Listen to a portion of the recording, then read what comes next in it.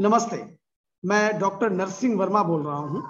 मैं प्रोफेसर हूं king George medical university में और मैं आज आपको हाइपरटेंशन के बारे में कुछ बताना चाह रहा हूं।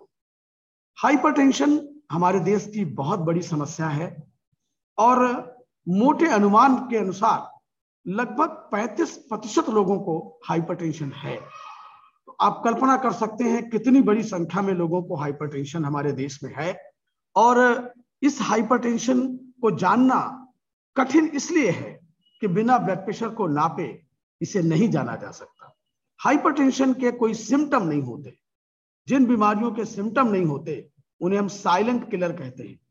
सिम्टम न होने के कारण इसको जान पाना बहुत कठिन है। इसीलिए बहुत से लोगों को यह पता ही नहीं है कि उन्हें हाइपरटेंशन है या नहीं। और जैसा कि हमारे देश में जो रिसर्च है उससे पता लगा कि हमारे देश में लगभग 50% लोगों को यह पता नहीं है कि उनको हाइपरटेंशन है, और जिनको यह पता है उनमें से करीब 50% लोगों को इलाज नहीं चल रहा है, और जिनका इलाज चल रहा है उनमें भी केवल 10% लोग ऐसे हैं जिनका ब्लड प्रेशर कंट्रोल बहुत अच्छा है। तो आप कल्पना कर सकते हैं, बीमारी को जानना कठिन, सिम्टम न होने के कारण एक बार जान लेने के बाद इलाज में गंभीरता नहीं, और इलाज भी अगर कर रहे हैं तो कंट्रोल अच्छा नहीं। इसीलिए हाइपरटेंशन से जो समस्याएं होती हैं वो बढ़ती जा रही हैं। हाइपरटेंशन होने से हमारी खून की नलियों पर विपरीत प्रभाव पड़ता है, और खून की नलियां प्रत्येक शरीर के प्रत्येक अंग में होती है। तो हाइपरटेंशन अगर रह लेता है कुछ वर्ष, कुछ माह, तो हमारे हार्ट पर असर पड़ता है, किडनी पर असर पड़ता है, ब्रेन पर असर पड़ता है, लगभग हर आर्गन पर असर पड़ता है। परंतु ये 3 आर्गन बहुत बुरी तरह प्रभावित होते हैं। मोटे तौर पर देखा गया है कि हाइपरटेंशन में सबसे ज्यादा खून की नलियों पर असर पड़ने के कारण जो स्ट्रोक के पेशेंट्स हैं उनमें बढ़ोतरी हो जाती है। हाइपरटेंशन के रोगियों में लगभग 70% लोगों को स्ट्रोक होने की संभावना होती है, और करीब 50% लोगों का हार्ट फेल हो सकता है, ऐसी संभावना होती है। हार्ट फेलियर की बीमारी उनमें ज्यादा पाई जाती है। लगभग 30% लोगों को जिनको हाइपरटेंशन है उन्हें इस्केमिक हार्ट डिजीज, या जिसे हार्ट अटैक कहा जाता है, एंजाइना कहा जाता है, उस प्रकार की प्रॉब्लम हो जाती है।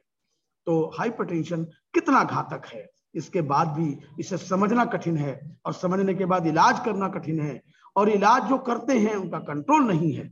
अब अगर हम थोड़ी और बात करें, हाइपरटेंशन के साथ जो और जुड़े हुए चीजें हैं उनमें डायबिटीज प्रथम है। हाइपरटेंशन के रोगियों में बहुधा डायबिटीज भी पाई जाती है, क्योंकि ये कहा जाता है दोनों एक ही प्रकार की परिस्थितियों में उत्पन्न होते हैं, और इन सभी रोगियों में कोलेस्ट्रॉल का बढ़ा होना या बैड कोलेस्ट्रॉल का ज्यादा होना, गुड कोलेस्ट्रॉल का कम होना, यह भी पाया जाता है। तो इसलिए कोलेस्ट्रॉल यानी डिस्लिपिडीमिया, जिसको हम लोग कहते हैं कि बैड कोलेस्ट्रॉल बढ़ गया, वो भी ज्यादा हाइपरटेंशन के साथ जुड़ा हुआ है। तो जब ये आपस में जुड़ जाती हैं कई चीजें, किसी को हाइपरटेंशन भी है, डायबिटीज भी है, डिस्लिपिडीमिया भी है, तो निश्चित रूप से उससे और बीमारियां होने की संभावना बढ़ जाएगी। और सबसे ज्यादा जो रोगी जिनकी डेथ होती है हाइपरटेंशन में, वो निश्चित रूप से हार्ट अटैक की वजह से होती है, हार्ट फेलियर की वजह से होती है।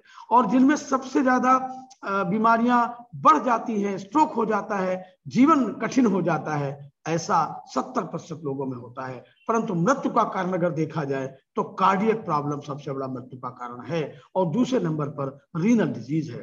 हाइपरटेंशन रह लेने पर गुर्दे खराब होने लगते हैं। तो ये इस प्रकार से मैंने आपको ये बताना चाहा कि हाइपरटेंशन कितना इंपॉर्टेंट है।